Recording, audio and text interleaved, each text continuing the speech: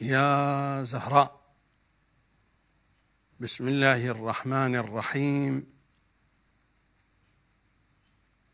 الثائر الحسيني الوفي المختار الثقفي، الحلقة الثانية. سلام عليكم جميعا. إذا كان لنا قصة في الحياة، قصتنا الحسين.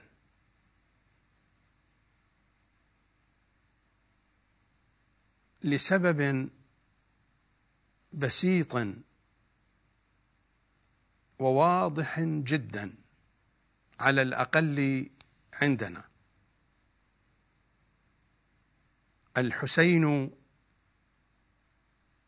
الحقيقة الوحيدة في حياتنا، والباقي كله سراب. حاء سين ياء نون، متن المتون. وكلنا نحن وما حولنا وما عندنا وعند غيرنا من حق أو باطل في حواشي الحواشي. يا حسين يا حسين قبرك أكمل طيحك على جينا بمشاك كتارك الباري هلا من طيحك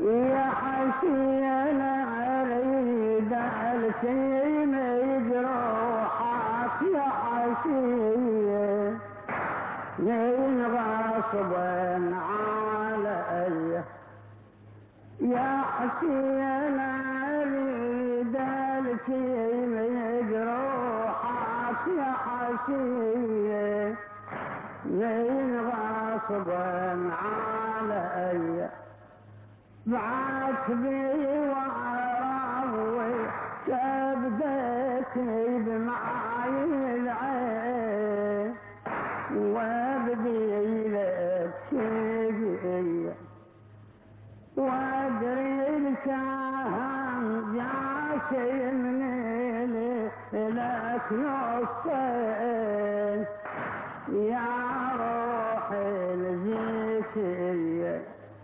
وادري السهم جاشي مديلي لك نصين يا روحي الزكية فجعت عيني من طيحك على الغبرة فجعت عيني من طيحك على الغبرة والماضي كبديك معلق من طيحك يا حسين خبرك أكمل طيحك على الغبر يا حسين خبرك أكمل طيحك. مر الحديث في الحلقة الماضية في أجواء مناهج الفكر البشري، وتحدثت عن نماذج من مناهج الفكر البشري عبر التاريخ بشكل موجز. هناك من الأخوة والأخوات ممن يطلبون تفصيلا أكثر في هذا المطلب. الحقيقة أنني لو أردت أن أفصل الكلام فإن البرنامج سيبتعد عن موضوعه وسيتحول إلى تأريخ للفلاسفة والمفكرين وإلى مناقشة ودراسة مناهجهم في التفكير وفي البحث العلمي، وإلى ما يتشعب على ذلك من مطالب مختلفة. على سبيل المثال، لو أردت أن أتحدث عن المنهج الأفلاطوني لا أعتقد أن حلقتين أو 3 حلقات ستكفي. ولو كان الحديث مثلا عن المنهج الأرسطي لا أتصور أن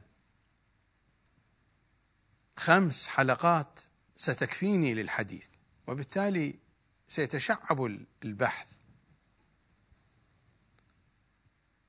وبالذات المنهج الأرسطي يحتاج إلى حلقات كثيرة، لأنه من أكثر المناهج التي أثرت في الفكر البشري في العصور الماضية وحتى في عصرنا الحاضر. وكذا حين يصل البحث مثلا إلى نسبية أينشتاين وإلى منهجه في البحث، الكلام يطول ويتشعب. وأنا أولا لم أعقد البرنامج للحديث عن هذه الموضوعات، إنما أوردت ما أوردت في الحلقة الماضية على سبيل الأمثلة كي أقرب الصورة، ومع ذلك سأوضح الفكرة أكثر. سأعيد بعض الكلام وسأوضح الفكرة حتى يتجلى القصد من إيراد تلك الأمثلة التي مر ذكرها في الحلقة الماضية. أساسا الكلام من أين ابتدأ أو من أين نبتدئ الكلام في الحلقة الماضية، في هذه الحلقة، وفي كل وقت. الإنسان يطلب المعرفة، الإنسان يريد أن يتعلم، الإنسان يريد أن يصل إلى الحقيقة بقدر ما يمكن. المنهج الديكارتي المعروف: أنا أفكر إذن أنا موجود. الآن المنهج الفلسفي الأمريكي تبدل: أنا موجود إذن أنا أفكر، وهو أدق من المنهج الديكارتي. أنا موجود، وتلك حقيقة ثابتة بالعلم الحضوري. وجودي ثابت عندي بعلمي الحضوري، فالمعلوم حاضر بنفسه، فلا حاجة لأن أبحث عن مقدمة لإدراكه. أنا أفكر إذن أنا موجود. أنا موجود لأن هذه الحقيقة ثابتة بنفسها لنفسها، وهو مصداق واضح ومرتبة واضحة من مراتب العلم الحضوري، حين يحضر المعلوم بنفسه لدى العالم. ليش صورة المعلوم تحضر؟ المعلوم بنفسه، أنا حاضر عند نفسي ومدرك لنفسي بنفسي، أنا موجود. ومن آثار هذه الموجودية أني أفكر، أنا موجود، إذن أنا أفكر، إذن أنا مفكر.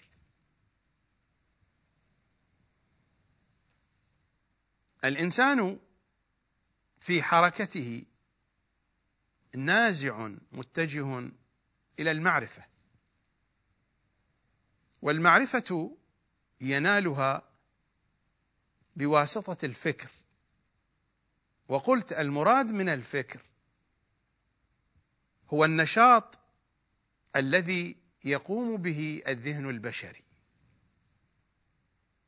وأنا هنا لا أريد أن أحلل العقل والدماغ، المخ، لا أريد الخوض في هذه التفاصيل لأنها ليست من شؤون هذا البرنامج.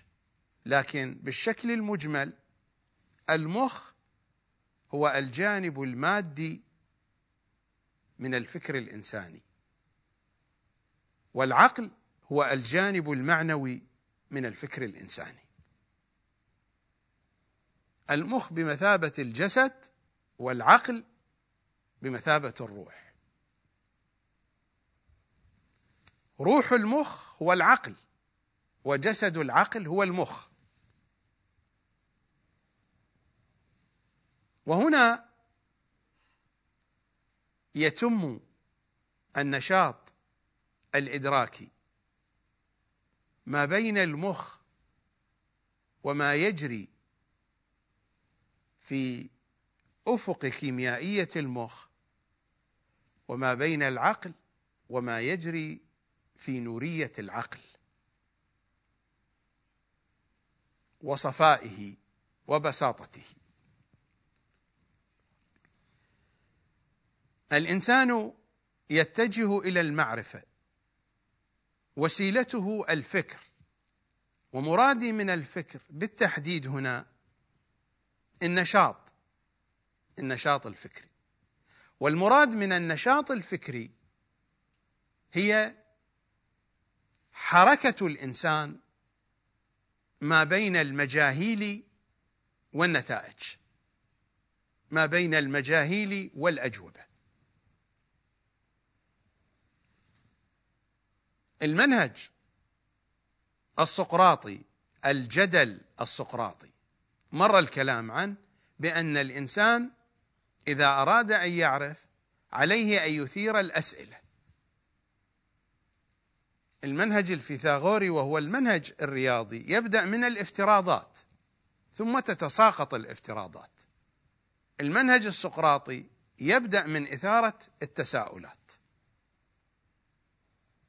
وبالمناسبة الافتراضات هي نوع من التساؤل الخفي. حين نضع افتراضا هو جواب، والجواب باطن لسؤال. فحين نضع الافتراض على مائدة التشريح وعلى مائدة البحث هو سؤال في الحقيقة، يخفي الافتراض وراءه سؤالا.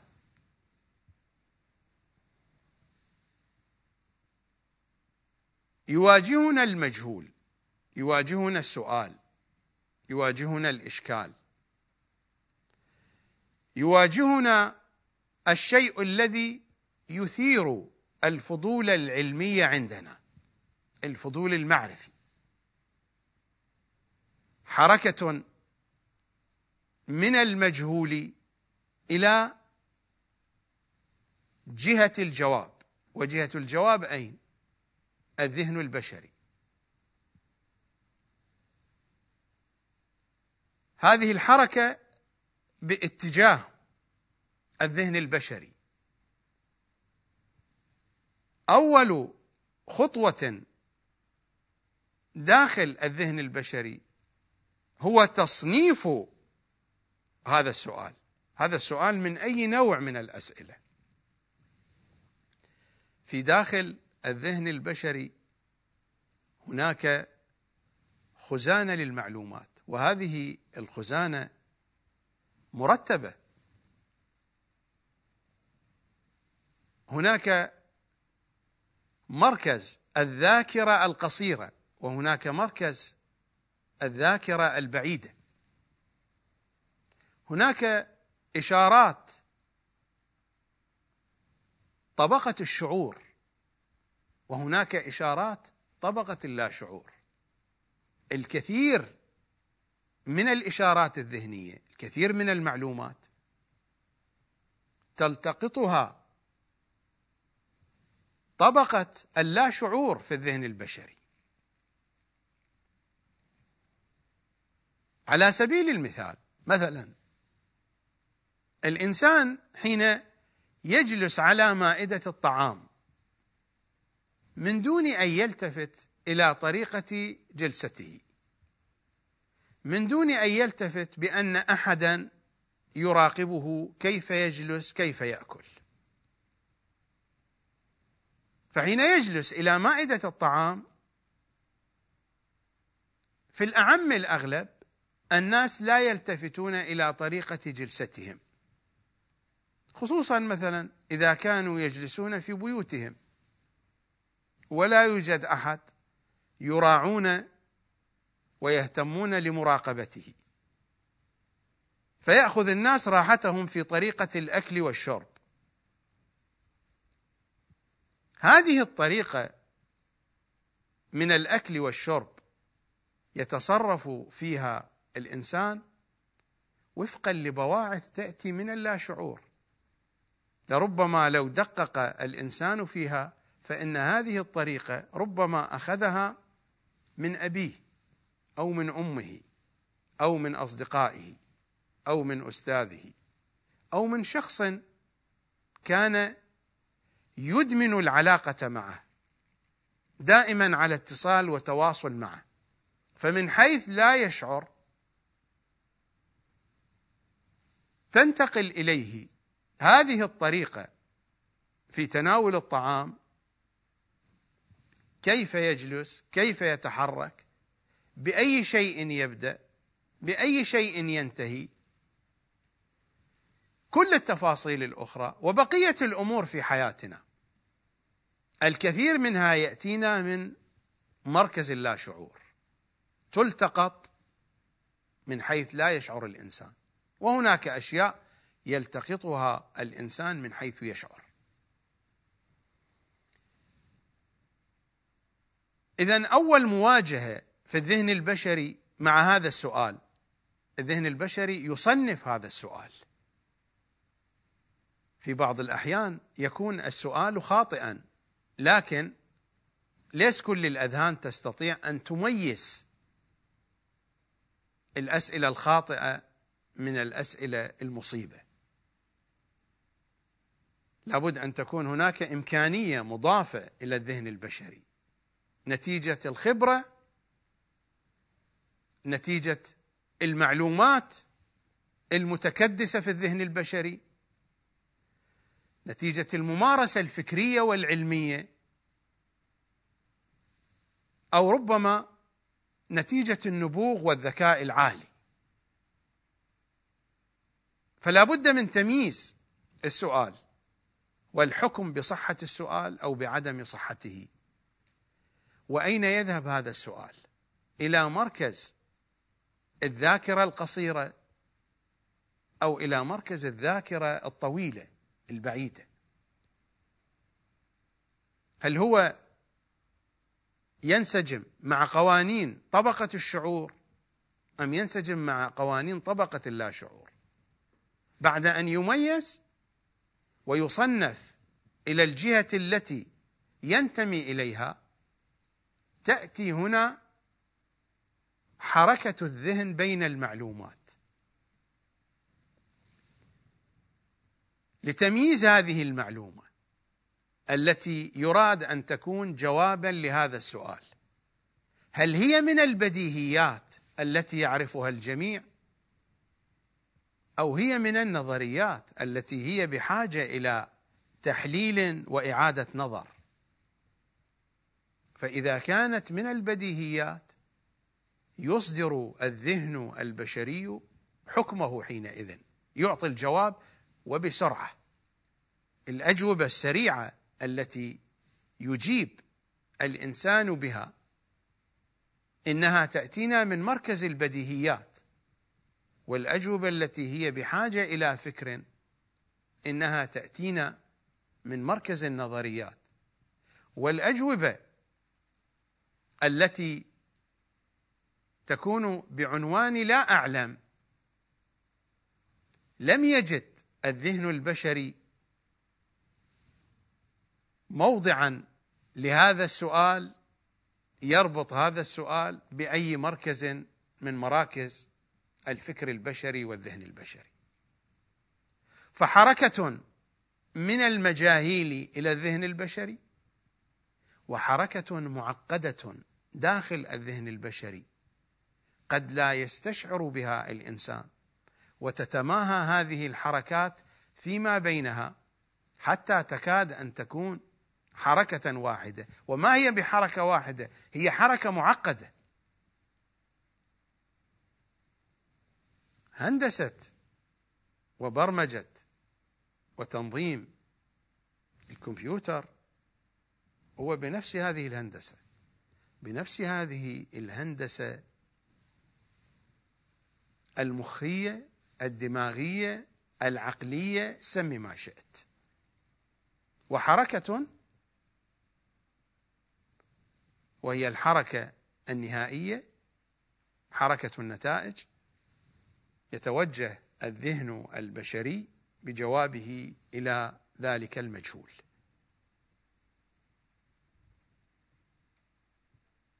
ثم تلتقط الصور وتصنف.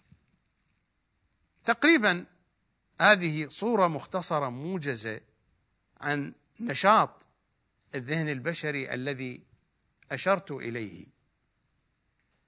وهذا النشاط بحاجة إلى أسلوب، إلى منهج. فسقراط مثلا يثير الأسئلة، وفيثاغورس يطرح الافتراضات، وأفلاطون يخلط بين ما تقدم وبين النزوع الصوفي، وبين التطهر الروحي للولوج إلى باطن النفس كي تشرق المعلومات من داخلها. ومرادي من التطهر الروحي ليس التطهر الروحي بالمعنى الديني، وإنما بالمعنى التكويني.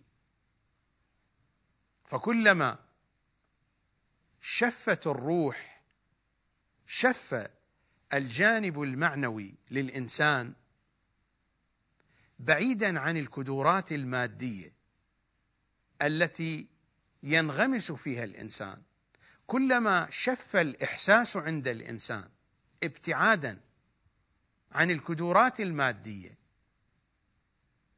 كلما قوي الإدراك عند الإنسان. وهذه المسألة ثبتت الآن بالأدلة المختبرية. حين ينقطع الإنسان عن الطعام والشراب، كيميائية البدن والتفاعل الكيميائي في البدن الإنساني يمنح الإنسان صفاء ذهنيا عاليا. هذه القضية ثبتت في العلوم المختبرية المعاصرة. لا أريد الآن الدخول في تفاصيل هذه المطالب. أفلاطون هذا منهجه، ويأتي أرسطو والمنهج الأرسطي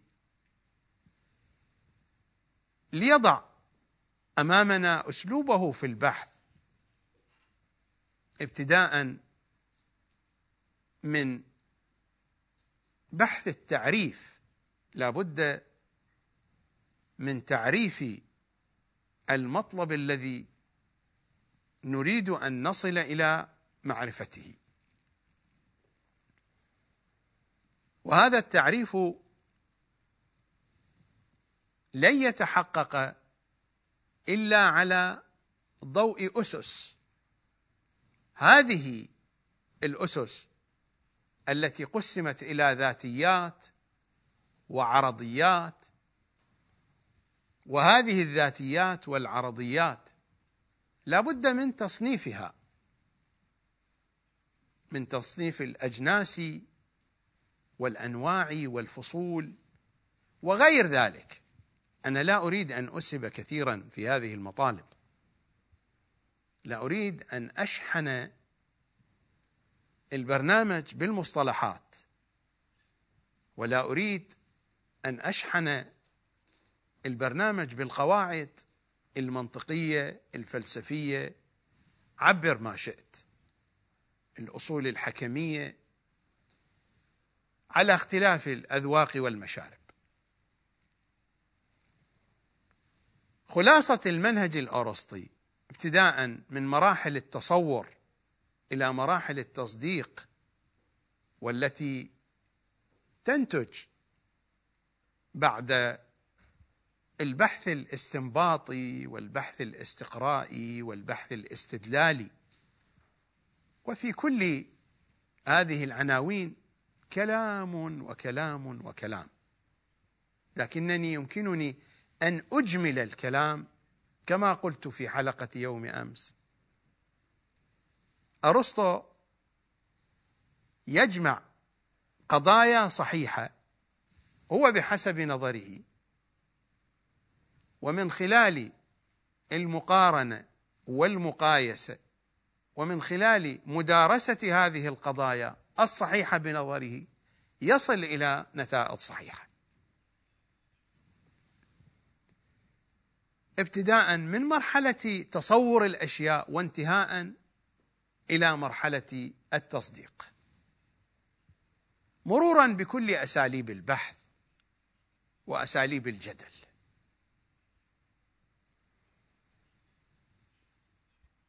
وهكذا بقية المناهج العلمية المعاصرة أيضا أشرت إليها، وقلت بأن العصر الكوبرنيكوسي نسبة إلى الكاهن البولوني نيكولاس كوبرنيكوس الذي توفي سنة 1543، حيث أوجد منهجية جديدة في البحث العلمي، طورها بعد ذلك غاليليو غاليلي الذي توفي سنة 1642، تقريبا بعده بقرن. كوبرنيكوس 1543 توفي، وغاليليو غاليلي توفي سنة 1642. ثم انتقل المنهج العلمي على يد إسحاق نيوتن نقلة كبيرة جدا، الذي توفي سنة 1727 إن لم تخن الذاكرة. والنقلة الكبيرة كانت على يد إينشتاين الذي توفي سنة 1955، حين جاءنا بنظريته النسبية الخاصة والعامة.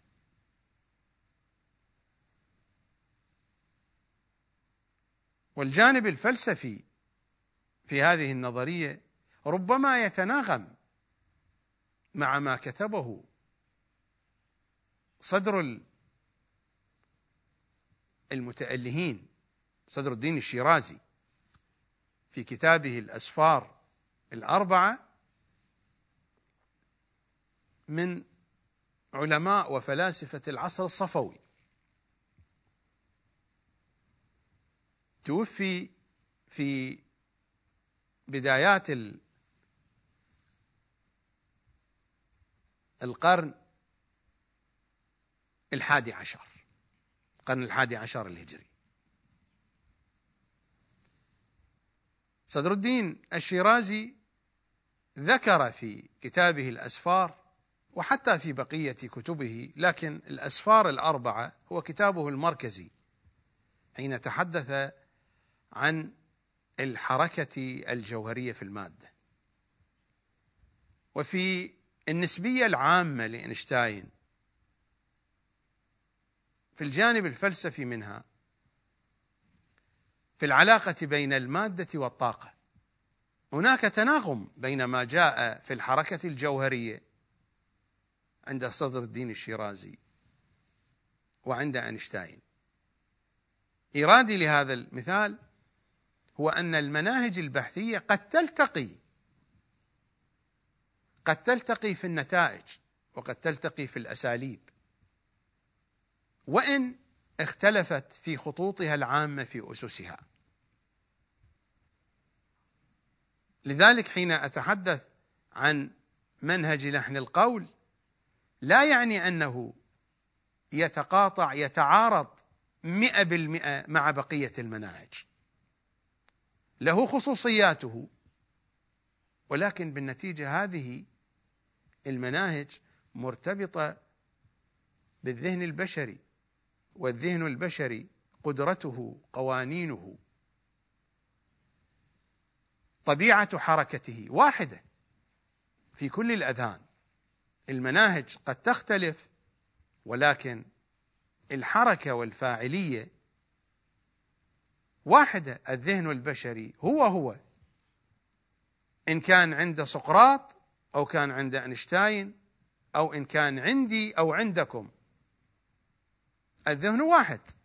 المناهج تختلف، تصيب وتخطئ. وحتى هذه المناهج على رغم اختلافها قد تلتقي في النتائج في بعض الأحيان، وقد تلتقي في القواعد والأصول وتختلف. نحن لا نعبأ بالتقائها أو باختلافها، نحن هنا نريد منهجا أقرب ما يكون إليهم صلوات الله وسلامه عليهم أجمعين. نحاول أن نكون في منهج أقرب ما نكون إليهم.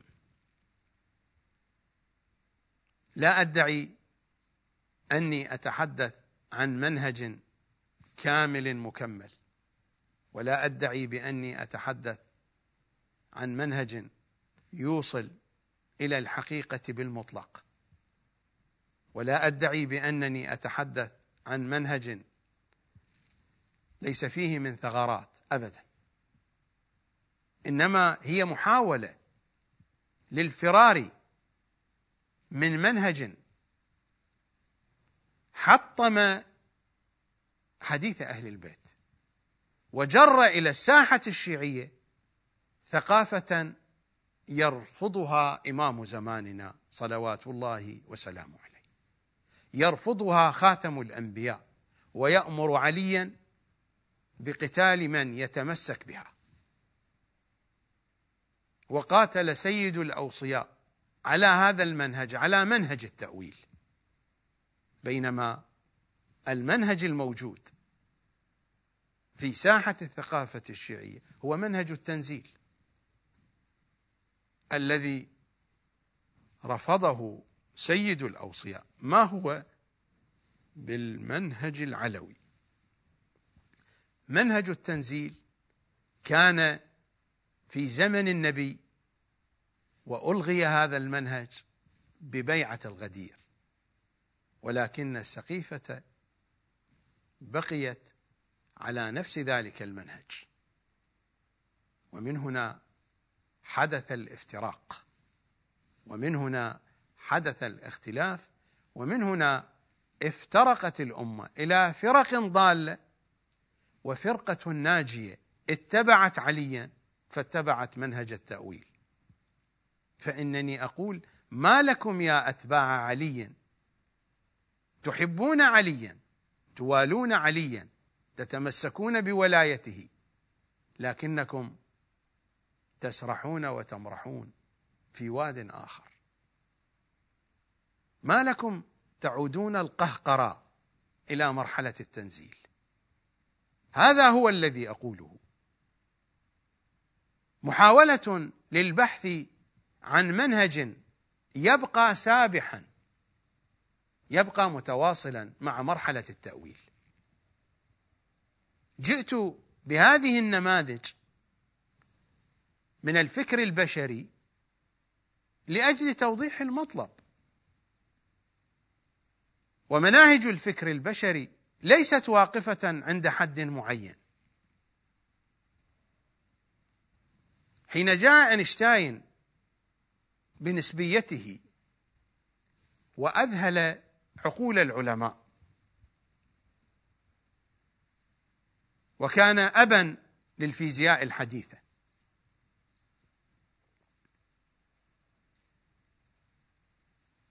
لكن لا يعني أنه قد جاء بالحقيقة المطلقة. جاء بأعجوبة من أعاجيب الفكر البشري. نسبية أينشتاين أعجوبة من أعاجيب الفكر البشري، لكنها ليست في أفق الحقيقة المطلقة. ميكانيكا الكم والتعارض فيما بين ميكانيكا الكم وما جاءت به الكوانتك فيزيك بعد ذلك، كانت هناك هو فاصلة،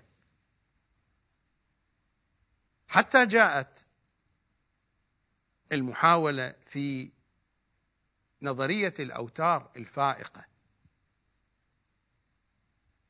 نظرية الأوتار الفائقة سبقتها نظرية الأوتار البوزونية، ثم جاءت نظرية الأوتار الفائقة التناظر سوبر سترينج ثيوري، التي حاولت أن تسد الهوة فيما بين النظرية النسبية وميكانيكا الكم. وهل يقف الكلام عند هذا الحد؟ أبدا، القضية متواصلة. فحينما يأتي آت ويقول بأن منهج البحث هو هذا لحن القول، لماذا يقال بأن العلماء كلهم ما التفتوا إلى ذلك؟ العلماء أيضا ما التفتوا إلى النظرية النسبية. أينشتاين ما التفت إلى قضية الأوتار الفائقة. الذين قبل نيوتن لماذا لم يلتفتوا إلى الذي جاء به نيوتن؟ نيوتن نفسه لماذا لم يلتفت إلى الذي جاء به أينشتاين؟ هي هذه حالة الفكر البشري. الفكر البشري في تطور، هذه طبيعة الإنسان، هذه طبيعة العلم، هذه طبيعة المعارف. قد تكون المعطيات هي المعطيات موجودة بين يدي جيل من العلماء، لكنهم اتبعوا منهجا معين. هذا المنهج المعين يجعلهم لا ينظرون إلى الجهات الأخرى. هذا هو السبب. حينما جاء نيوتن وأحدث انقلابا كبيرا في عالم الفيزياء،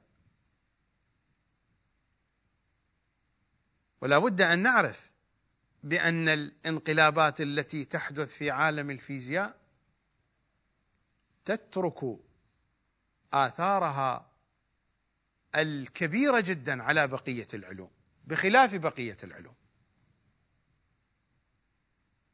الانقلابات الحادثة في بقية العلوم لا تترك أثرا كبيرا كالانقلابات الحادثة في الفيزياء،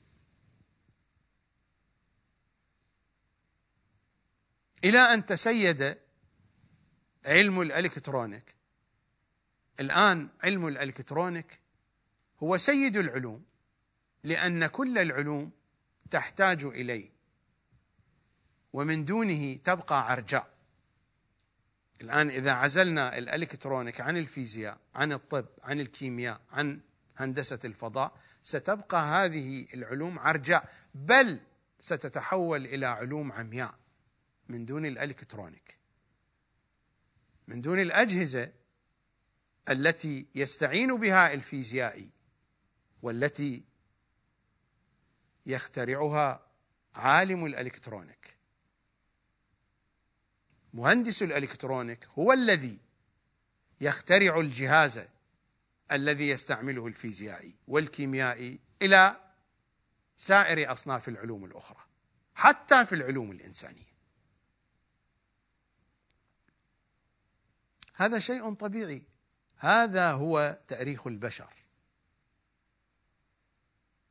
وقد تحدثت عن التنزيل وكيف أن العرب كانوا لا يملكون من الثقافة إلا الألفاظ، اللغة، وخرافات، وشيء وصل إليهم وهو نزر يسير من الأمم الأخرى، لأنهم كانوا يهيمون في الصحراء، همهم أن يجدوا شيئا يأكلونه ويشربونه، وأن يجدوا شيئا لحيواناتهم.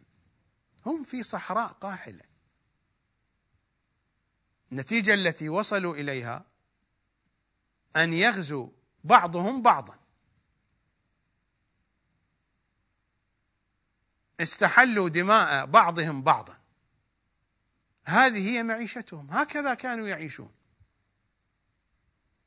خطبة الزهراء صلوات الله وسلامه عليها تفصل القول في ذلك، لا مجال لإيرادها.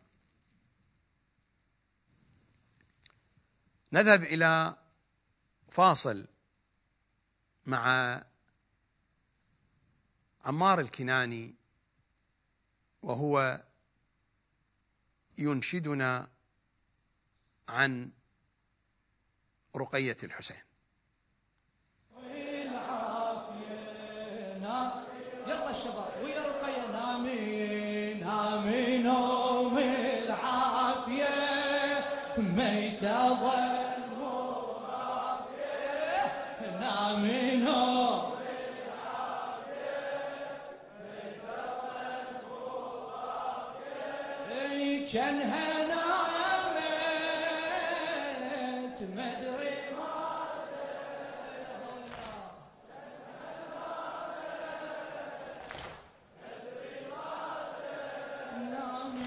نامي نوم العافية، نامي نوم العافية، ناشغي وتحكي رقية، ناشغي وتحكي رقية، وقوة فرزن حكيها، وخلت الراس بحضنها وسولفت عالصار بيها، ناشغي وتحكي رقية وقوية فرزن حكيها،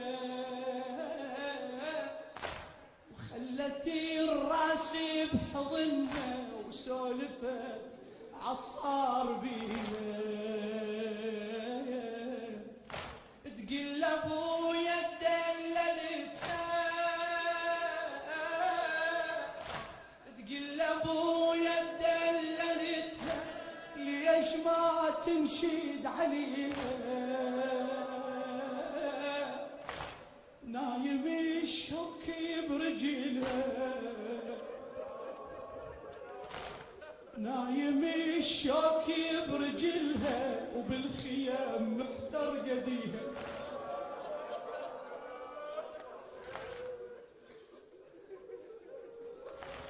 نايم الشوك برجلها، وبالخيام محتار قديها، تقل رجعت حافية،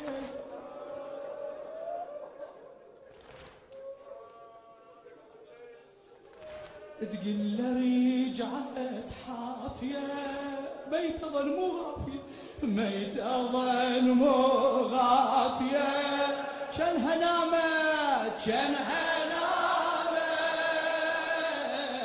ما أدري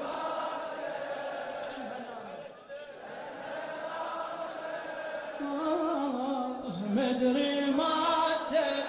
نامي نامي نوم العافية، نامي نوم يلا نامي نامي نوم العافية، ميت أظن مو غافية، نامي نوم العافية، ميت أظن مو غافية، شنها نامت شنها نامت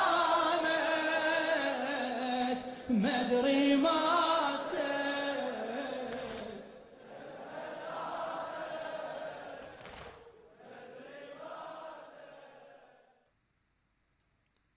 خلاصة ما تقدم: أولا، الإنسان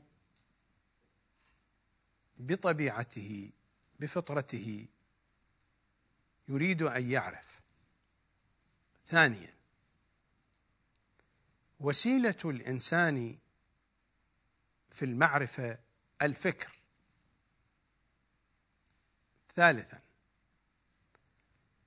يحصل الإنسان المعرفة عن طريق الفكر حينما يتفعل النشاط الفكري، مواجهة المجهول، حركة معقدة داخل الذهن، والخروج بالجواب الإيجابي أو السلبي.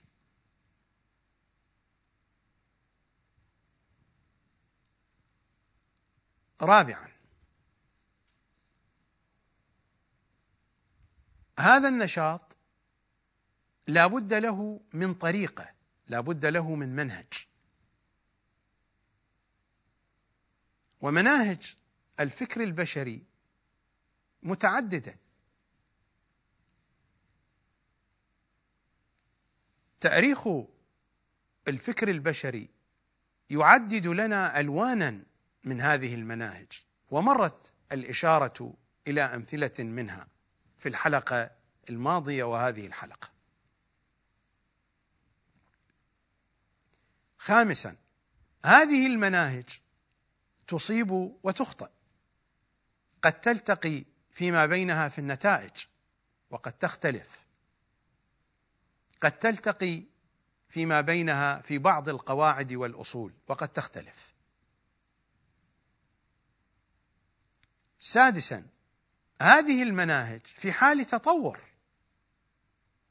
فلربما كان هناك منهج من المناهج مشى عليه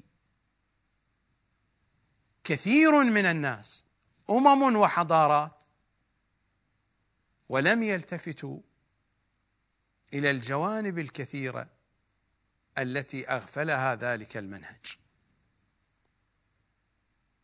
ومن هنا في كل عصر يخرج عالم مفكر يأتي بشيء جديد. ما هو بشيء جديد؟ هو شيء موجود، لكن المناهج المتقدمة ما التفتت إليه. الحقائق التي وصل إليها أينشتاين، هل هو اخترعها أم هي حقائق موجودة في الكون؟ القوانين التي وصل إليها التي تحدثت عن العلاقة بين المادة والطاقة،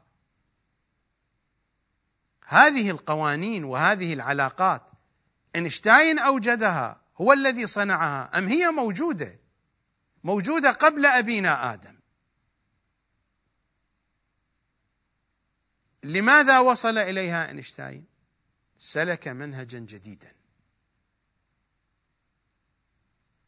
والذين جاءوا من بعد أينشتاين وهكذا. والقضية لا تقف عند حد، والمسألة هكذا، والأمر نفسه. في المعارف الإنسانية، المعارف الدينية وغير الدينية. قد يقال بأن المعارف الدينية هي في نصوص، وهذه النصوص مشخصة. نعم، النصوص مشخصة، ولكن الذين يتعاملون مع هذه النصوص كيف يتعاملون معها؟ حينما يأتي منهج من المناهج فيرفض الكثير من هذه النصوص، ثم يأتي إلى النصوص التي قبل بها ويتعامل معها بمنهج لا يستخرج من مضامينها إلا الشيء اليسير، ويأتي منهج آخر فيقبل هذه النصوص، يقبل الأكثر، يقبل الجميع، ويتعامل بمنهجية تستخرج من هذه النصوص الكثير من المعارف. كيف لا تختلف حينئذ النتائج؟ ستختلف قطعا. العالم المختبري عنده معطيات، والعالم الإنساني في العلوم الإنسانية الدينية أو الدنيوية عنده معطيات. ما هي منهجيته في البحث في تلك المعطيات؟ أي المعطيات يتعامل معها على أساس أنها قواعد، على أساس أنها نهايات حقيقية، أم أنه يضعها في حد الاحتمال؟ حينما توضع في حد الاحتمال لا تدخل هذه المعطيات بشكل فاعل في البحث، لكن حينما توضع بنحو قطعي في الدرجة القطعية، فحينما تدخل في البحث ستؤثر كثيرا على النتائج. وهذه القضية هي في المختبر أو في الملاحظة والمشاهدة عبر التلسكوب للفضاء، أو بالعين المجردة بالنسبة للحقائق الموجودة على الأرض، بالرصد العلمي وبالمحاسبة الرياضية، أو بالبحث التفسيري أو اللغوي أو النقدي. القضية هي فكر بشري، حركة داخل الفكر البشري، وأساليب ومناهج للبحث. والإنسان هو الإنسان بنقصه، بقصوره، بتقصيره، بتأثره بالمناهج السابقة والأعراف والتقاليد. وهذه القضية تنعكس حتى في العلوم المختبرية. تكون هناك أعراف وتقاليد في الجامعات، حينما يأتي عالم يطرح طرحا جديدا في البداية لا تقبله الجامعات والمجامع العلمية، ولكن حين تمر الأيام يقبل هذا البحث.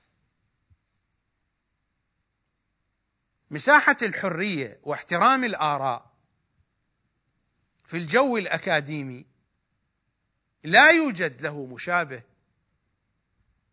في المؤسسة العلمية الدينية. فكل ما يخالف المطروح والموروث يكون ضلالا وانحرافا، وهذه القضية مشتغلة على طول الخط. مع أن الموروث ينسب إلى أهل البيت كذبا وزورا، لا علاقة لأهل البيت به،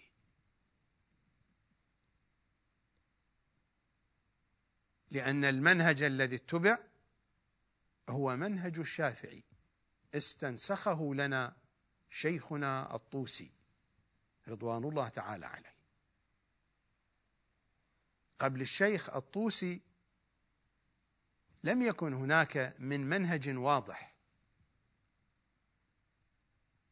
لو أردنا أن نلقي نظرة على علمائنا قبل الشيخ الطوسي لوجدنا كل عالم يتبع طريقة، فابن الجنيد وإن كرع في الفكر المخالف، والعماني كذلك أخذوا من المخالفين، ولكن ابن الجنيد في منهجيته يختلف عن العماني. والذين كانوا في تلكم الفترة، إذا نظرنا إلى الطبقات التي سبقتهم، إذا ذهبنا إلى ابن قولوي، إلى الصدوق، إلى النعماني، إلى الكليني،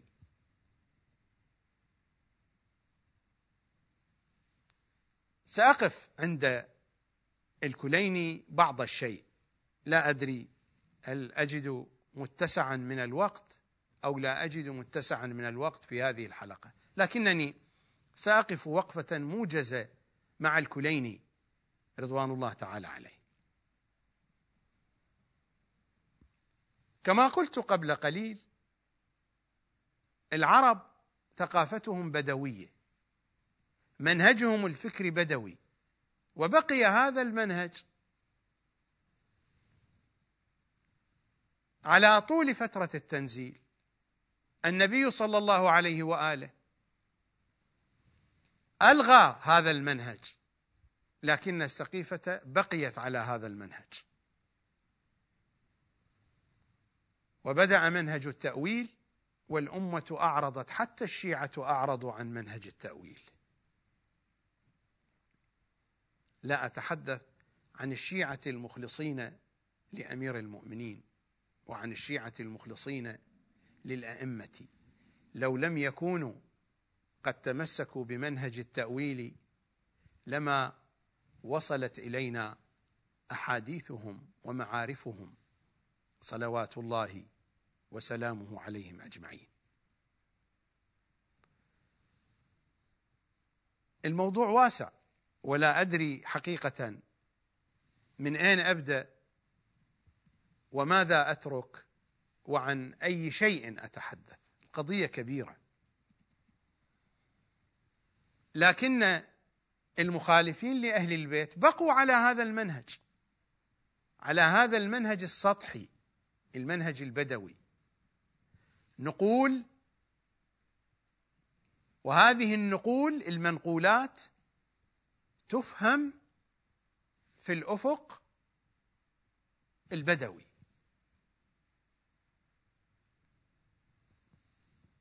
يمكن أن أختصر الكلام في المنهج العمري. المنهج العمري ماذا قال؟ حسبنا كتاب الله، بعيدا عن جهة التأويل، وما يعلم تأويله إلا الله والراسخون في العلم. عمر أراد الكتاب من دون الجهة المؤولة، حسبنا كتاب الله. كيف يفهم؟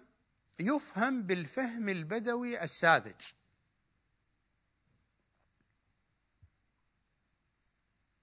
بحيث حين سئل عن الأب، معنى الأب، وهو علف الحيوانات. نحن إذا رجعنا إلى الكتاب الكريم إلى الجزء 30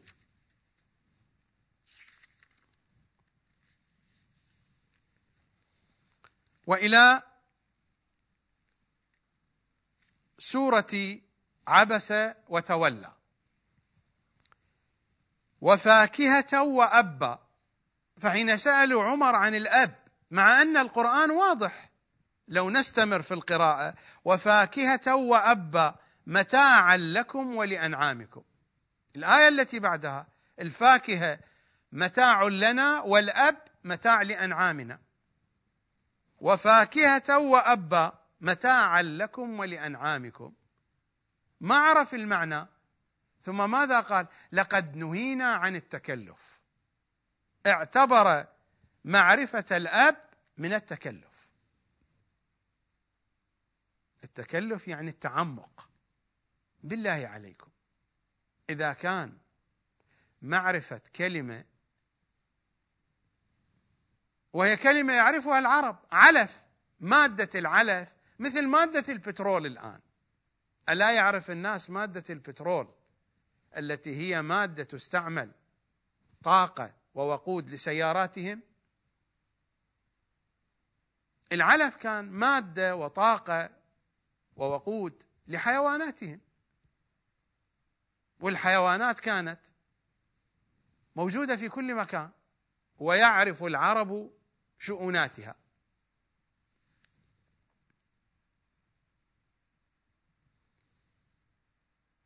والآية واضحة: متاعا لكم ولأنعامكم. هو ما عرفها وعد ذلك من التكلف، وسار المنهج هكذا. إذا رجعنا ودرسنا المنهج المخالف من يوم السقيفة إلى زمان الشافعي تقريبا، كان المنهج الشائع هو هذا، المنهج البدوي، نقول، حكايات، نقل مع فهم بالأسلوب البدوي. الشافعي هو الذي أحدث نقله. الشافعي توفي سنة 204 للهجرة، أحدث نقله ونظر ووضع قواعد للتنظير وألف. الشافعي جمع هذه النقول بالفهم البدوي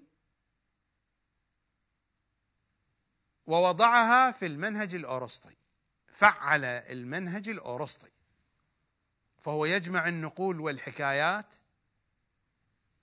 وتفهم بالفهم البدوي، وبعد ذلك يستخرج منها النتائج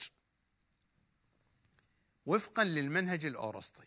الشافعي جمع بين المنهج الأرسطي وبين المنهج الذي كان شائعا، وهو المنهج الذي كان عليه العرب قبل الإسلام وبقي موجودا طيلة فترة التنزيل،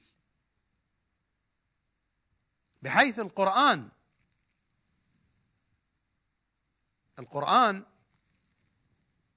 في سورة المائدة في الآية 67 ماذا خاطب نبينا صلى الله عليه وآله وسلم؟ يا أيها الرسول بلغ ما أنزل إليك من ربك.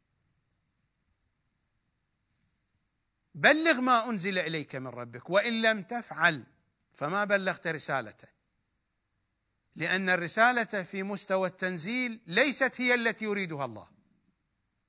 المعنى واضح: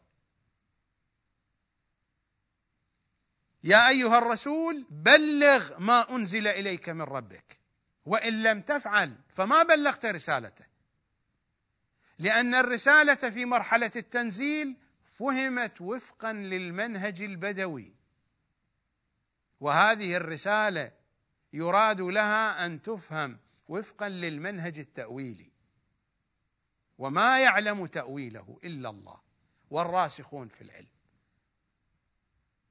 النبي صلى الله عليه وآله ليس من المنطقي أن يقوم أولا بعملية إقناع العرب بتغيير المنهج الفكري، قضية في غاية الصعوبة، حتى بعد أن يغيروا المنهج الفكري يغيروا دينهم. النبي صلى الله عليه وآله وسلم تعامل مع قوم ثقافتهم ثقافة بدوية، منهجهم منهج بدوي. المنهج البدوي يعني منهجا سطحيا، يعني منهجا ساذجا، يعني منهج في غاية البعد عن التحليل، في غاية البعد عن العمق، كما قال عمر: نهينا عن التكلف. من الذي نهاه عن التكلف؟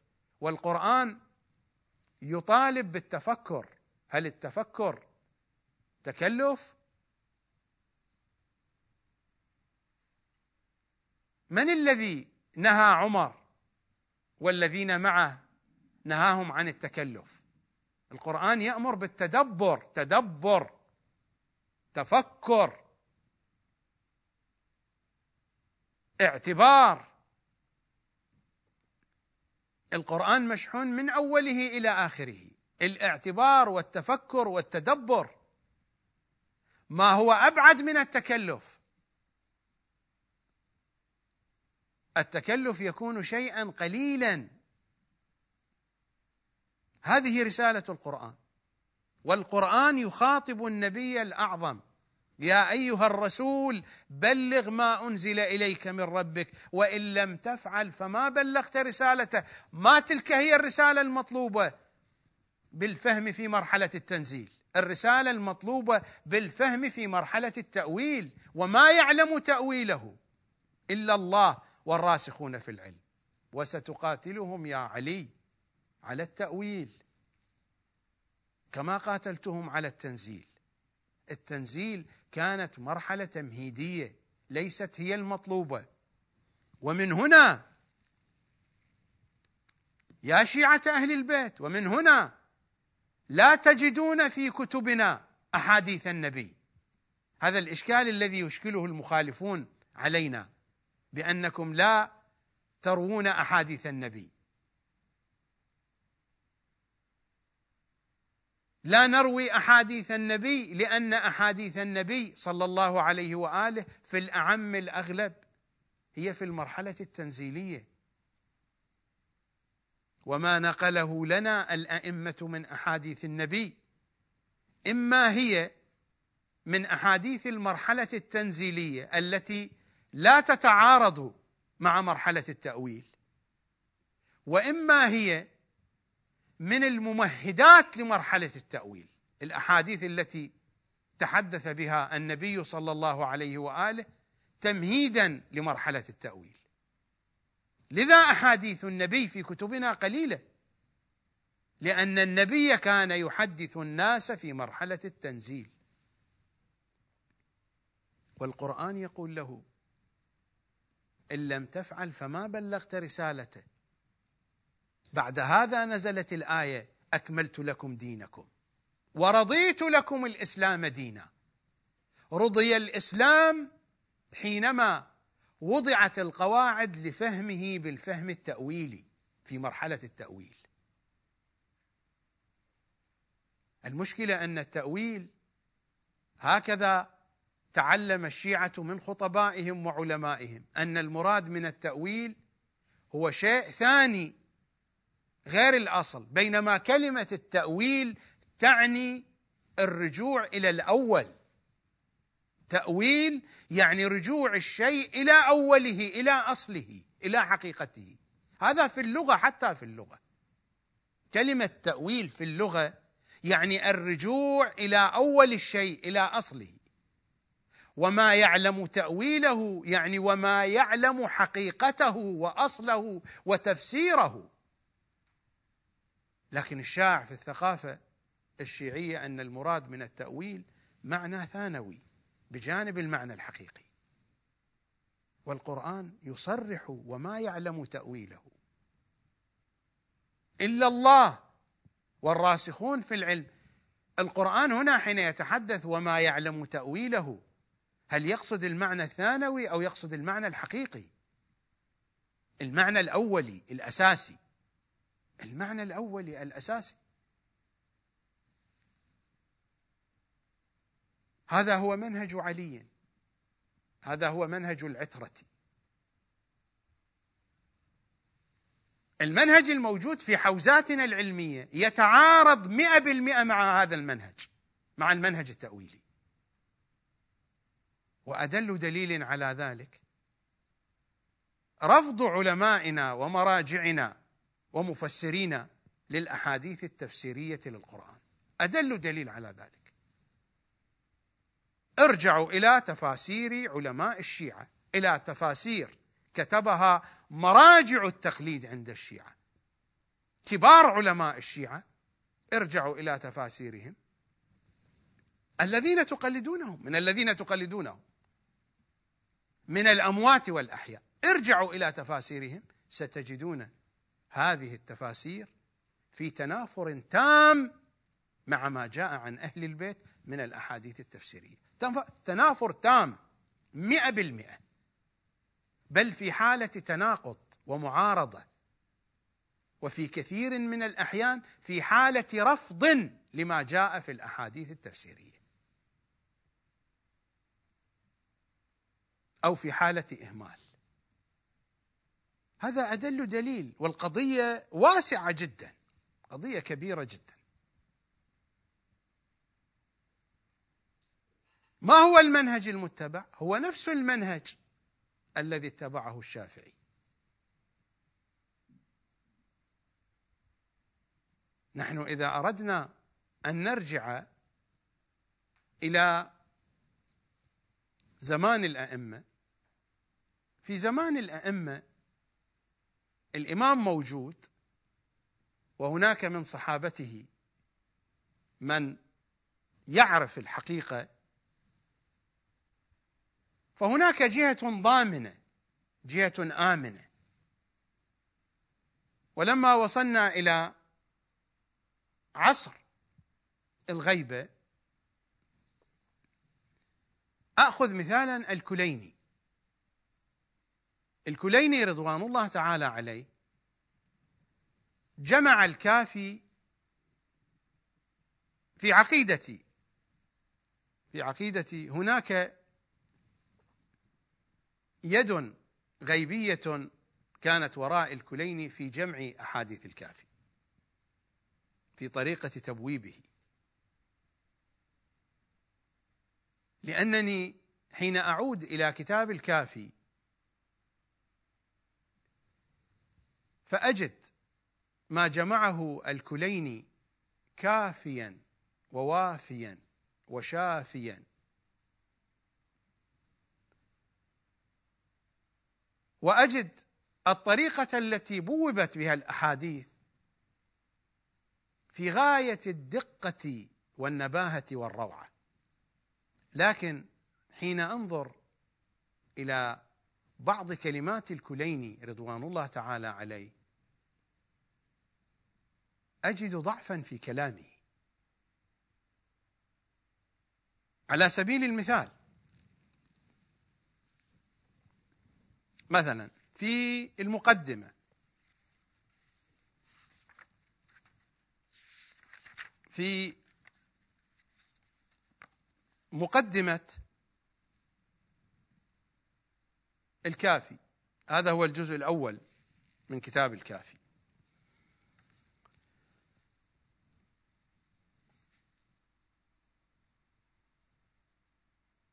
ماذا يقول؟ يا أخي،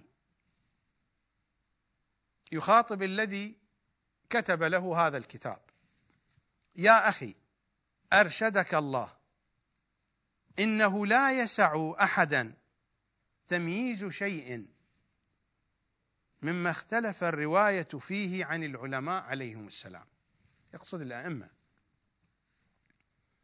يا أخي، أرشدك الله، إنه لا يسع أحدا تمييز شيء مما اختلف الرواية فيه عن العلماء عليهم السلام برأيه، إلا على ما أطلقه العالم بقوله عليه السلام: اعرضوها على كتاب الله، فما وافق كتاب الله عز وجل فخذوه، وما خالف كتاب الله فردوه. وقوله: دعوا ما وافق القوم، يعني المخالفين، فإن الرشد في خلافهم. وقوله: خذوا بالمجمع عليه، فإن المجمع عليه لا ريب فيه. المجمع عليه بين أصحاب الأئمة، والمجمع عليه بين أصحاب الأئمة لا بد أن يكون مجمعا عليه بين الأئمة صلوات الله عليهم، وذلك نعرفه من طريق الأحاديث التي وردت عنهم جميعا. بعد أن يذكر هذا الشيخ الكليني ماذا يقول؟ ونحن لا نعرف من جميع ذلك إلا أقله. ماذا يشعرنا؟ يشعرنا بأن الشيخ الكليني لم يكن لديه من منهج واضح. منهجه هو منهج القدماء، وهو التسليم، قبول الأحاديث التي وردت عنهم صلوات الله وسلامه عليهم أجمعين، وفهم هذه الأحاديث بالإجمال.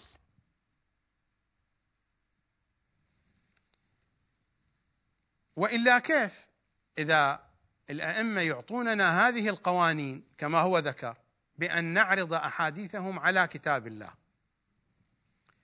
بأن نعرض أحاديثهم على أساس ما عند المخالفين وإن الرشد في خلافهم،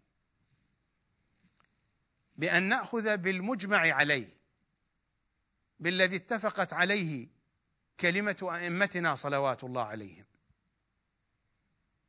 ثم نقله إلينا رواة حديثهم. حينما يضع لنا الأئمة هذه القواعد، فهل من المعقول أن هذه القواعد لا تكون ناجحة وناجعة في جميع الأحوال، أو على الأقل في أغلب الأحوال؟ بينما الشيخ الكليني ماذا يقول؟ ونحن لا نعرف من جميع ذلك إلا أقله.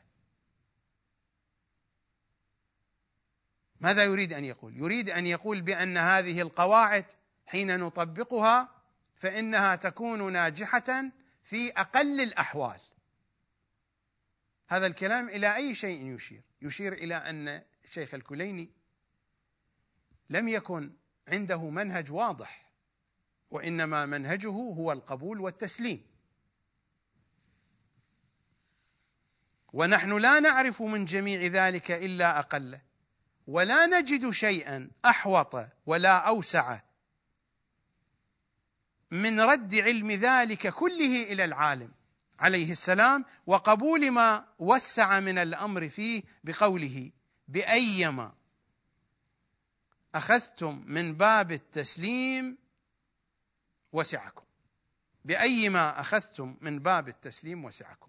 هذا هو منهج الكليني، منهجه الشخصي، وهو التسليم.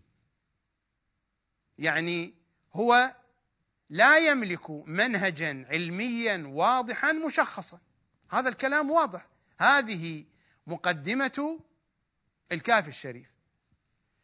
وإذا ذهبنا في باب التوحيد،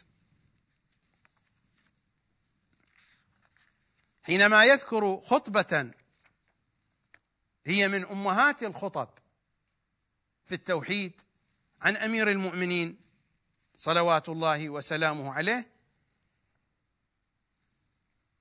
ثم يعلق بعد أن يشير إلى أهمية هذه الخطبة فيقول: فلو اجتمع ألسنة الجن والإنس ليس فيها لسان نبي على أن يبين التوحيد بمثل ما أتى به بأبي وأمي ما قدروا عليه. ما قيمة الجن والإنس؟ يعني هل هذه منقبة لعلي صلوات الله عليه؟ يعني بعد أن يذكر هذه الخطبة المميزة يقول: لو اجتمع الجن والإنس باستثناء الأنبياء، ما قيمة الجن والإنس أساسا؟ ما هو وجه المقايسة؟ كلام ضعيف واضح.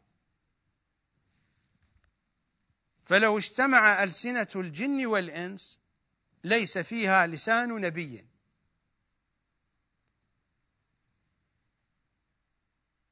لو أنه رجع إلى الأحاديث الشريفة التي هو ذكرها في كتاب الكافي وفي الكتب الأخرى في الأصول الأخرى،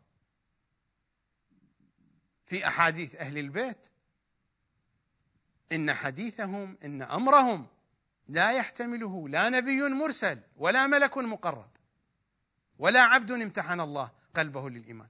أين وجه المقايسة هنا؟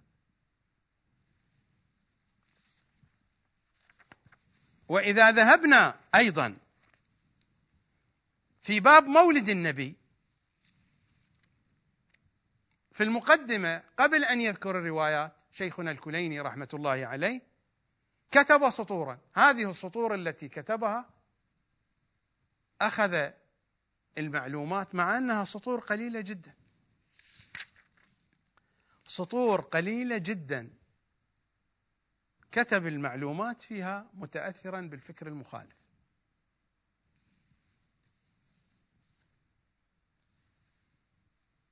هنا يقول، ماذا يقول حين يتحدث عن مولد النبي؟ ولد النبي 12 ليلة مضت من شهر ربيع الأول. النبي لم يولد في هذا التاريخ بحسب أحاديث أهل البيت. لو ذكر الروايات عن أهل البيت لكان التاريخ شيئا آخر، لكنه من حيث لا يشعر ثقافة المخالفة منتشرة، فأرخ ولادة النبي بالتاريخ الذي عليه المخالفون لأهل البيت. ولد النبي 12 ليلة مضت، وحتى في تاريخ شهادته. ثم قبض عليه السلام 12 ليلة مضت من ربيع الأول. النبي شهادته في نهاية شهر صفر، هذا الموجود في رواياتنا، هذا الكلام يقوله المخالفون لأهل البيت. وحتى حين تحدث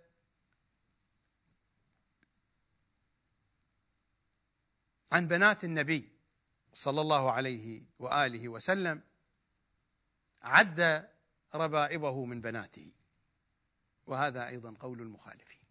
لا أريد الخوض في هذه القضية.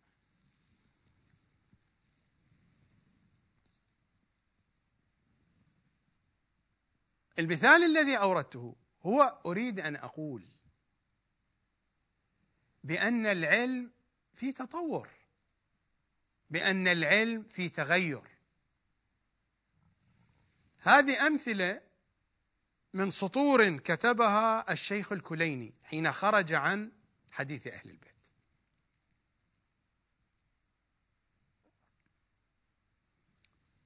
نذهب إلى فاصل.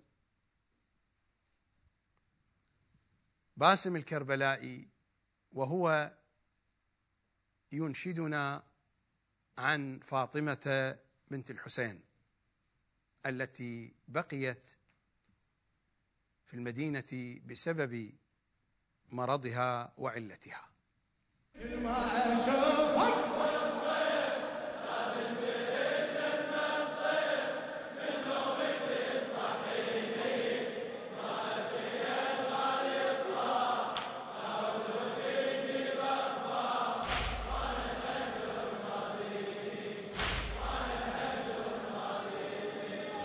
ظليت عاين عالدرب مهضومة مكسورة قلب، لن صوت بالحلم أسمعها، لن صوت بالحلم أسمعها. أم البنين تعنت وأنا ركضيت ويصيحته، جاوب دليلي لا تصدها، جاوب دليلي لا تصد.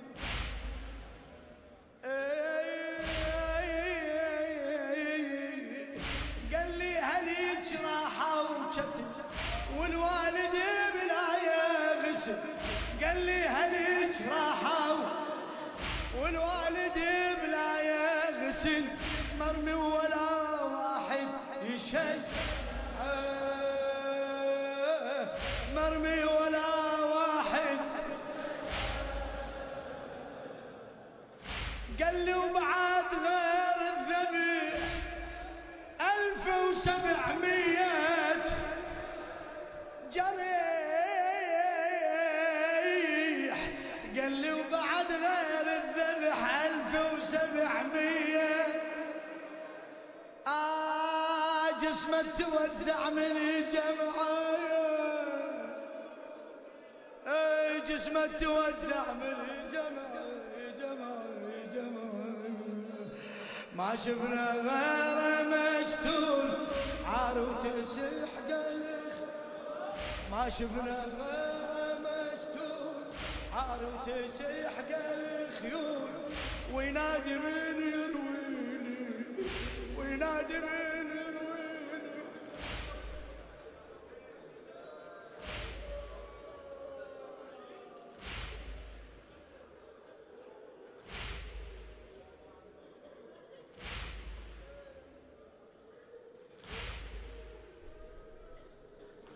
والعلي صارت طشار، لا هدهد يجيب اخبار، وانا الهجر ما ذيني، وانا الهجر ما ذيني. لاحظتم ماذا جاء مذكورا في كتاب الكافي الجزء الأول؟ أخذت أمثلة من كلام شيخنا الكليني رضوان الله تعالى عليه. كلام الكليني شيء، وما جمعه وما نظمه وما صنفه في كتاب الكافي شيء آخر. جمع لنا حديث أهل البيت بطريقة لم يوفق بعده أحد جمع الحديث بنفس الطريقة، بنفس التبويب، بنفس الاختيار. كتاب الكافي ليس كبيرا جدا، هو صحيح قد يكون كبيرا نسبيا بالقياس إلى الكتب الصغيرة، لكنه ليس كبيرا جدا. 8 مجلدات، ما هو بكبير جدا، لكن هذا الكتاب وضع فيه الشيخ الكليني أمهات أحاديث أهل البيت، وضع فيه عيون الأحاديث. يمكن أن تكون بقية الأحاديث في المجامع الحديثية الأخرى بمثابة تفاريع، شروح، توضيحات، بيانات لأهم الأصول، لأهم الثوابت التي جمعها شيخنا الكليني رحمة الله عليه في كتاب الكافي الشريف. دائما أقول إذا كان هناك من معجزة في كتبنا الشيعية، في كتب الحديث الشيعي، الكافي هو معجزة الكليني ما بين المحدثين رضوان الله تعالى عليه. ولكن أنتم شاهدتم حين يخرج عن سطور الأحاديث رأيتم المستوى الذي يتكلم به. ومن المقدمة واضح أن الشيخ الكليني لم يكن عنده منهج واضح، وإنما منهجه هو المنهج التسليمي للأحاديث، وهو منهج الكثيرين من علماء الحديث، المنهج التسليمي.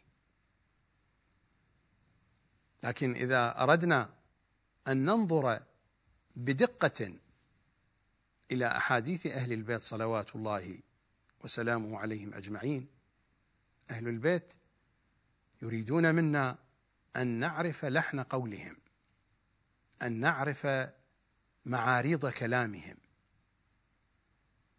أن نعرف ظواهر حديثهم وبواطن حديثهم، أن نعرف الحدود والمطالع والمجاري في كتاب الله وفي حديث العترة الطاهرة. هذا هو الذي يريده منا أئمتنا، وذلك لا ينسجم مع المقالة التي قالها شيخنا الكليني في مقدمة الكافي، من أننا لا نعرف من ذلك إلا الأقل. لا أريد الخوض كثيرا في هذه القضية، لكنني فقط أريد أن أقول بأن البحث والعلم والتفكر والتدبر ليس له من حدود. حالة التطور في البحث العلمي الديني كحالة التطور في البحث العلمي المختبري. أوردت هذا المثال لأجل أن ألفت نظركم إلى هذه الحقيقة. أعتقد بعد هذه البيانات اتضح المقصود. المقصود هو هنا، المقصود في هذه الكلمات القصيرة. المقصود أن الإنسان إذا أراد أن يصل إلى النتائج العلمية الصحيحة لا بد أن يكون عنده منهج بحثي، منهج علمي، منهج فكري، سمي ما شئت. هذا المنهج الشيء الطبيعي، هذا المنهج ينشأ من خلال التجربة العلمية والفكرية البشرية عموما. هناك تجربة بشرية عامة الجميع يشتركون فيها، وهناك تجربة بشرية خاصة لكل باحث، لكل مفكر. وهذه التجربة إنما تنشأ نتيجة التعامل مع المعطيات المرتبطة بذلك البحث، بذلك العلم. يعني المتخصص مثلا في علم النبات أين يبحث؟ هل يبحث في كتب التاريخ؟ المتخصص في علم النبات يبحث في ما يسمى بعالم النبات. ما يسمى بعالم النبات هو الموجود على أرض الواقع، النبات الموجود على أرض الواقع. نبات يوجد داخل المياه، نبات يوجد فوق المياه، نبات يوجد في التربة، في الصحاري، في الجبال، في الغابات، في المناطق الثلجية. دراسة هذه النباتات واعتمادا على دراسات وبحوث سابقة يختلط فيها الخطأ بالصواب. والدراسات السابقة أيضا اعتمدت على منهجية معينة. قد يكون هذا الباحث الآن المعاصر لا يقبل تلك المنهجية ويضع لنفسه منهجية جديدة. هذه المنهجية كما قلت تنشأ من خلال تجربة بشرية عامة، ومن خلال تجربة بشرية خاصة، من خلال تجربة الباحث، ومن خلال تجربة الذين سبقوه، ومن خلال طبيعة الموضوع الذي يبحث. دراسة النبات غير دراسة البحر، ودراسة البحر غير دراسة التربة، ودراسة التربة من وجهة علماء الزراعة غير دراسة التربة من وجهة علماء المعادن، غير دراسة التربة من وجهة علماء الجيولوجيا. هي التربة هي التربة، الأرض هي الأرض، ولكن عالم الجيولوجيا يختلف عن عالم الزراعيات، وعالم الزراعيات يختلف عن عالم المعادن والخامات. لا بد من منهج، وهذا المنهج ينشأ من داخل المعطيات التي يدور البحث حولها. نحن بصدد الحديث عن الوصول إلى نتائج في الجانب العقائدي، في الجانب الفقهي، في الجانب الفكري، في الجانب التاريخي المرتبط بعقائدنا. لا بد أن يكون المنهج منسجما مع هذه المعطيات.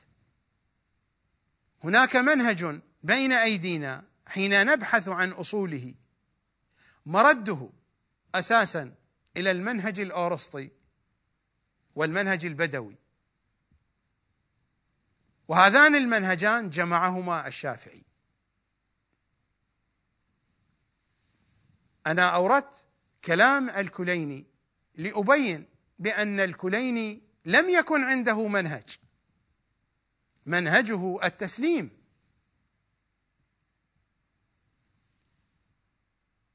وهذا الموضوع بحاجة إلى بحث، باعتبار أن الكليني كان في زمن التشريع، توفي قبل وفاة السفير الرابع. الكليني توفي قبل وفاة السفير الرابع بسنة على ما هو المعروف. الآن حين مثلا يفتح كتاب الكليني وحين نبحث مثلا عن تاريخ وفاته، توفي سنة 328 على ما هو معروف، بينما السمري علي بن محمد توفي سنة 329 للهجرة. أنا هنا لا أريد أن أناقش كل شيء، لكن الكليني واضح من كلامه لم يكن عنده منهجه التسليم.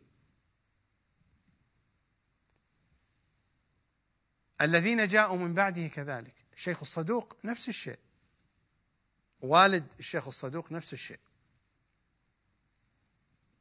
النعماني ابن أبي زينب ربما يبدو أنه يسلك منهجية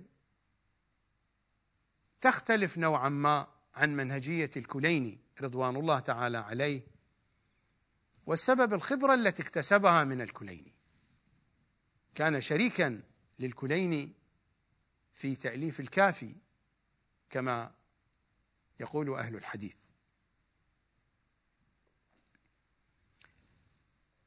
وهكذا إلى زمان شيخنا الطوسي، في زمن الشيخ الطوسي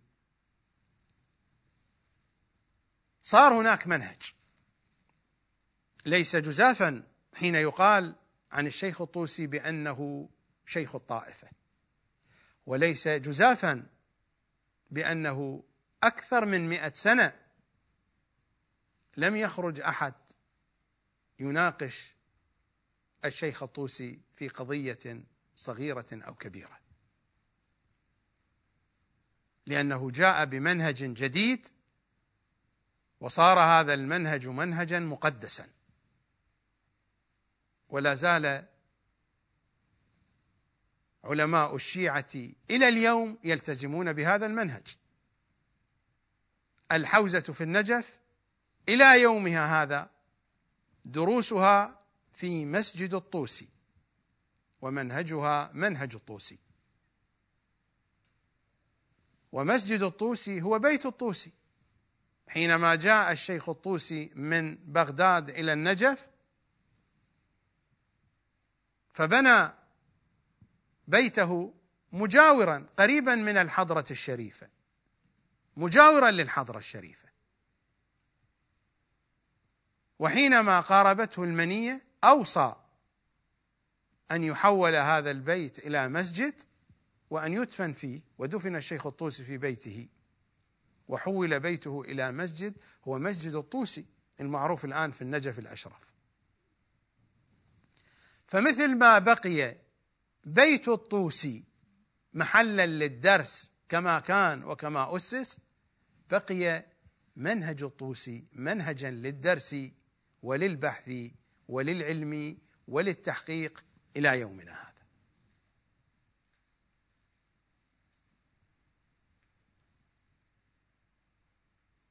الكلام كثير وتزدحم الأفكار في ذهني،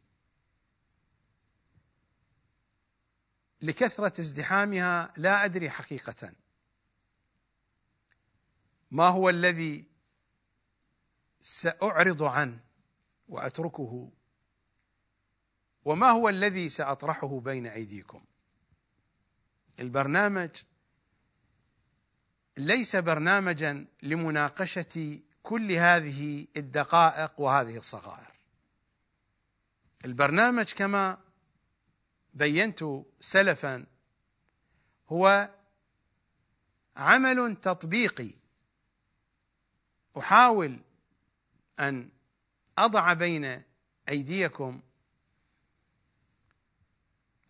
أيديكم مثالا نموذجا لتطبيق عملي لمنهج لحن القول في دراسة ثورة المختار وشخصية المختار. وتعبيري هنا في غاية الدقة: ثورة المختار وشخصية المختار. صحيح ثورة المختار تعكس شخصية المختار، وصحيح أن شخصية المختار تظهر واضحة في ثورته، ولكن ثورة المختار شيء وشخصية المختار شيء آخر. هذه المعاني ستتضح إن شاء الله تعالى في طوايا الحلقات القادمة، وستتكشف الكثير من المطالب. هناك الكثير من المطالب ومن الحقائق ومن المضامين المهمة جدا. لذا أقول لأبنائي وبناتي ممن يتابعون هذا البرنامج: تابعوا هذا البرنامج. المضامين والحقائق التي سأعرضها بين أيديكم في غاية الأهمية، إن كان في بعدها العلمي، العقائدي، الفكري، الديني، أو كان في بعدها الثقافي. معلومات تضاف إلى ثقافتكم تسمعون بها أول مرة. تقريبا وصلنا إلى الدقائق الأخيرة من هذه الحلقة. نذهب إلى الفاصل الأخير، نزور سيد الشهداء مع خدمة الحسين. سلام الله على الشيبة الطيبة، سلام فدوة الهجوات السليبة، سلام الله على الشيبة الطيبة، سلام الله على الجدة السليبة، يا بطل الرحل نزور زيارة يوم عاشور، يا بطل الرحل نزور زيارة يوم عاشور، سلام الله على الجثة السليمة. بنات حسين يمي قربوني، بنات حسين يمي قربوني، نشوف شلون صاير حال ابوك.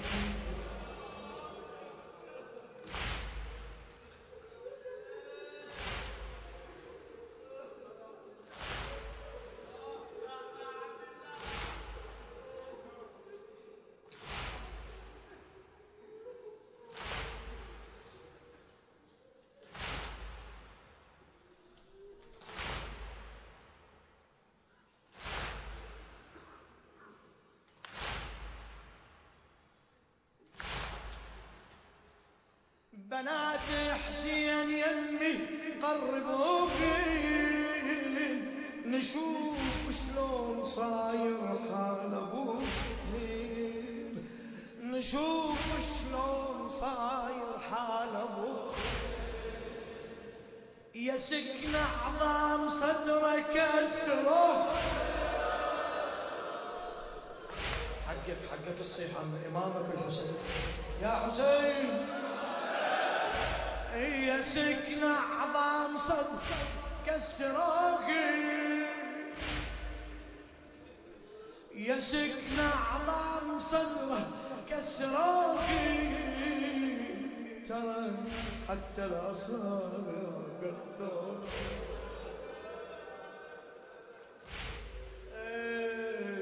ترى حتى الأصابع قطعوا وبعد سووا بقى عاري وثيابه سلموا بقى عاري وثيابه سلموا درى لو ما درى بحال السبوع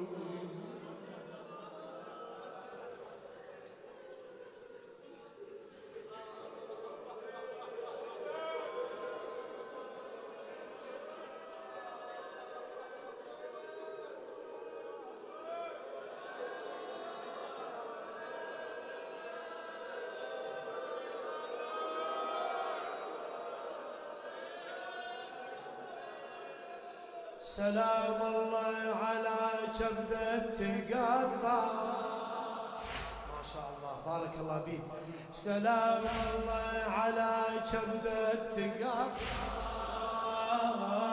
سلام الله على جسمه توسع أزول دمع منثور زيارة يوم زور أزول دمع منثور زيارة يوم عاشور سلام الله على الجثة السليمة اي سلام الله على الشيبة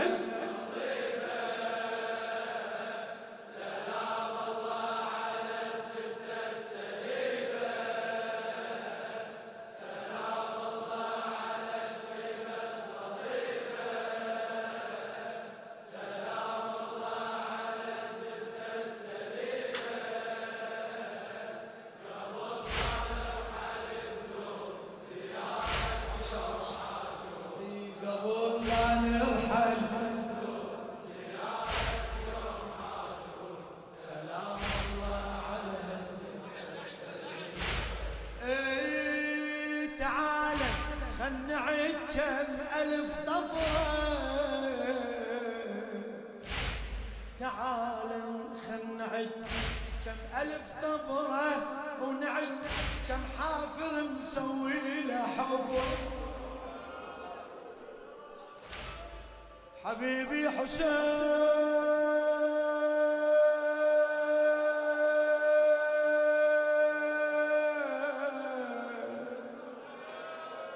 تعال خل نعد كم ألف طبرة ونعد كم حافر مسوي له حفر أثر رجلي الشمير لسه على صدره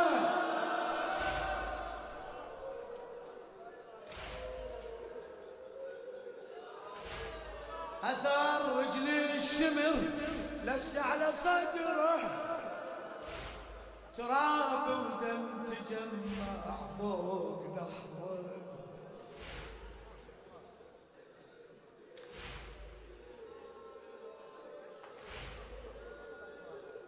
تراب ودم تجمع فوق نحره يا سكن والديك حيرني أمره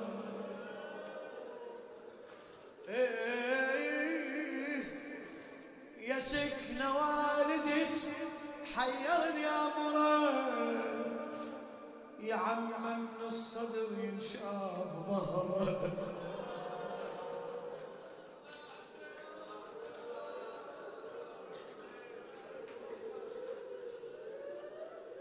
يا عم من الصدر ينشاف ظهره سلام الله على التسعة أصابع سلام الله على التسعة سلام الله على الخنصر الضايع سلام الله على الخنصر الضايع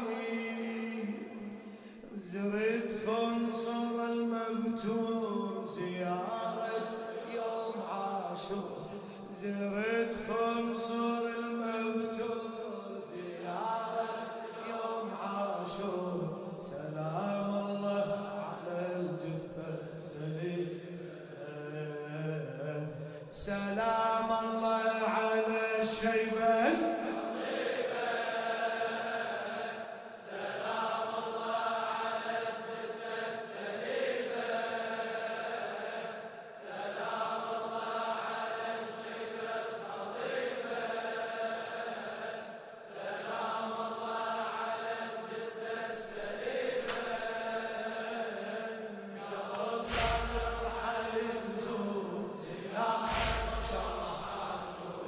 قبل كان يرحل نزور مأجور سلام الله على الجثة السليمة. ألقاكم غدا إن شاء الله تعالى على مودة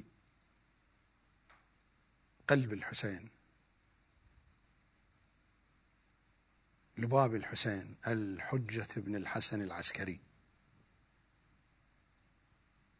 إمام زماننا صلوات الله وسلامه عليه. سلام على نحرك الدامي يا حسين، في أمان الله.